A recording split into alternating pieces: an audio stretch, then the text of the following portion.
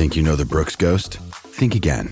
Introducing the all-new, better-than-ever Ghost 16. Now with nitrogen-infused cushioning for lightweight, supreme softness that feels good every step, every street, every single day.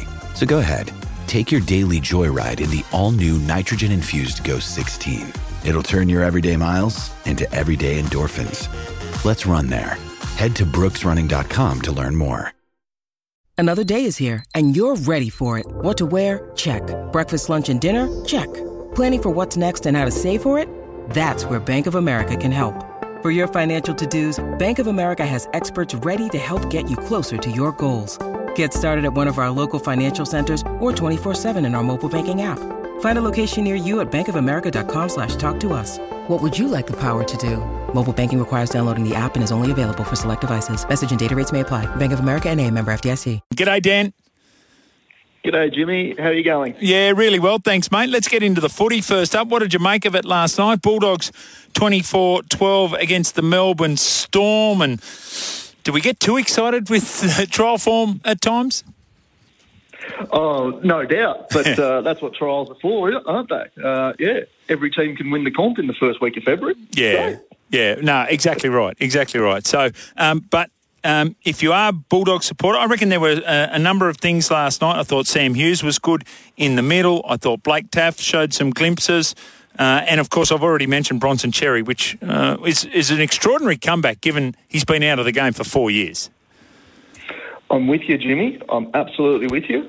Yeah, Bronson, he did look good, didn't he?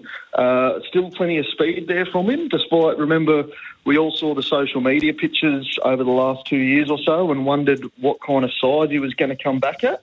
But, yeah, he looked like an NRL centre there. And I'm with you as well on Sam Hughes. About 23 or so now. Yep. Big, tall, rangy prop, and it's an area that the Dogs certainly need a bit of reinforcement. And yeah, I quite like the look of him as a front rower who might be able to take that step in first grade this year. Yeah, and so that was the thing, wasn't it? When we all Siwa Torquiaho, Terrell May, they were all being chased and they were missed out, and all the time Phil Gould and Cameron Ciraldo were saying, hey, we're pretty happy with what we've got. We do need to bolster in the middle, but we're pretty happy with what they've got. And that seems to be what's being played out there with a guy like Sam Hughes. Speaking of middle forwards, you've written an article today about Taniela Paseka. Now, we know that there was interest from the NFL. We didn't know it was twice. Talk us through that. Yeah, absolutely lovely fella, Taniela. The gentlest giant you will find. And the NFL, they can pick an athlete and a specimen from a way away. And to be honest, it's quite an easy job when if you've ever stood next to Taniela. He's described to me as the smallest 125 kilo man you'll ever find, right? Because there is just no fat on the man. He is an Adonis. And so the NFL, they were quite taken with him when they did come calling. And the other thing, I'm not an expert on the American game by any sense, but Taniela's wingspan from one fingertip to the other is 207 centimetres. And I'm told that was that bested most of the testing they found in their own combines. So they looked at him and said, yeah, just the athleticism of this fella, we'd like to have a crack. And so they came twice.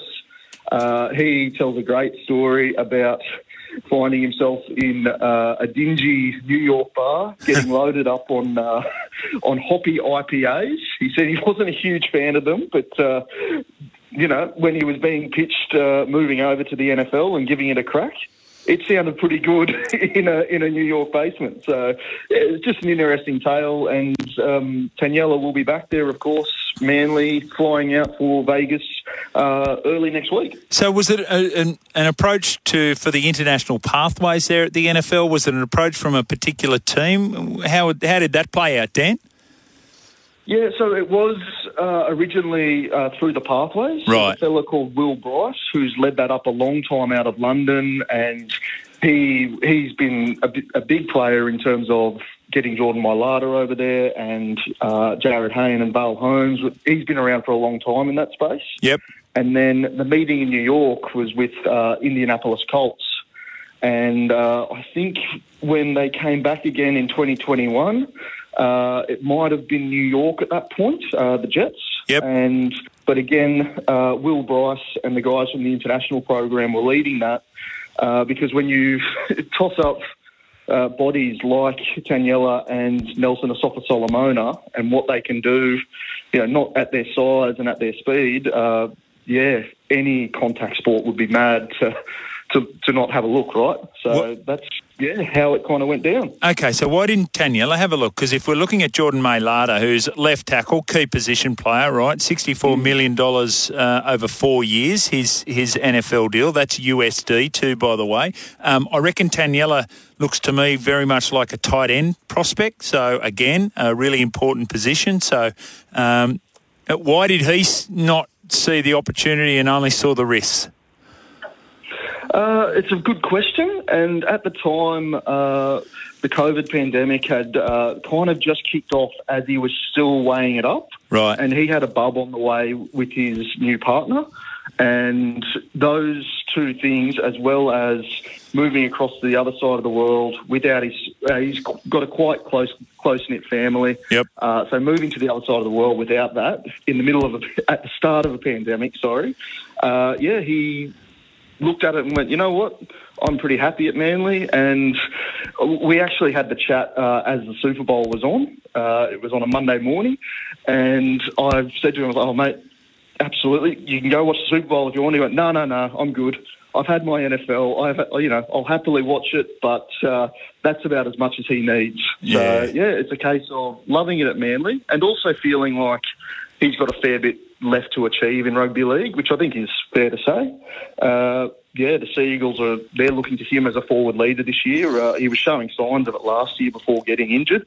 So, he's fit. He's, a small 125 kilos, if you'll believe it. Yeah. But, he's quite keen to get cracking this year. All right, talk about forward leaders. What's the latest with Luciano Leilua? Have we had another club into the mix, not just the St George Illawarra Dragons?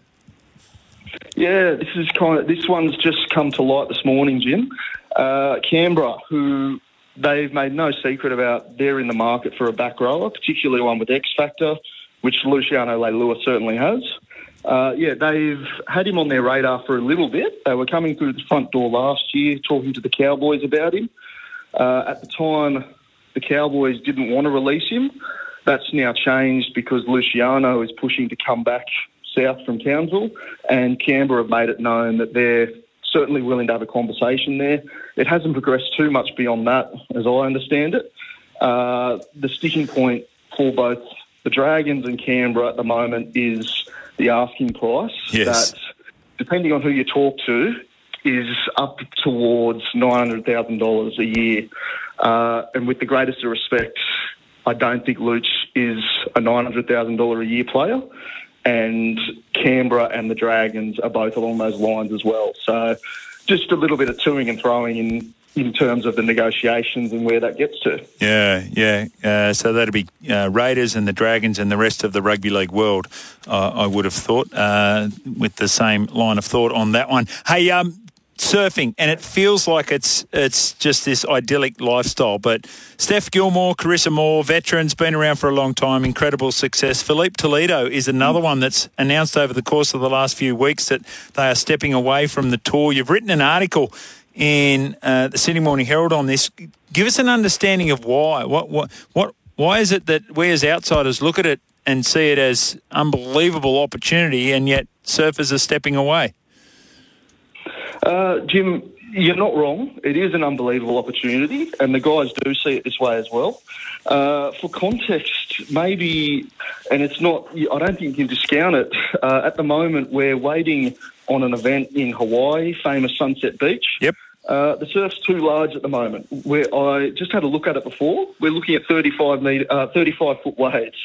So wow. That's kind of what these guys throw themselves into. And you forget sometimes that it is a little bit different from other individual sports like tennis and like golf, where there is a hell of a lot of pressure, eyeballs, sponsors and all the rest of it. The difference is you're dealing with Mother Nature sometimes. Yeah. And in terms of so Steph Gilmore and Carissa Moore, two of the all-time greats. Yep. And also well into their... Steph's now 36, with 8 world titles. Carissa, she was chasing it for a long time with 5. So they're two. So Carissa likely going to retire. I think she's stepping away to looking at having a family. Steph will come back in a year. She's adamant about that. Right. But those two you can kind of see towards the back end of their career, whereas Felipe is really interesting in terms of he's the back-to-back world champion, and he's taken a year off he won't defend his title to look after his mental health. And this is where it all kind of ties together, because Felipe is a fantastic surfer, one of the best we've ever seen in smaller waves, but he does get criticised for his approach in big waves. And when I say criticised, I mean social media pile-ons. Yeah. And it does feel like it's all kind of tied together a little bit for him. So you hope he's going okay. He, as I said, phenomenal surfer. He's very open about his mental health and how he looks after himself. He's taken a step back before, and he basically, a little bit out of the blue, at the start of the week said, look, this is something I need to do for myself. I need to put myself and my family first.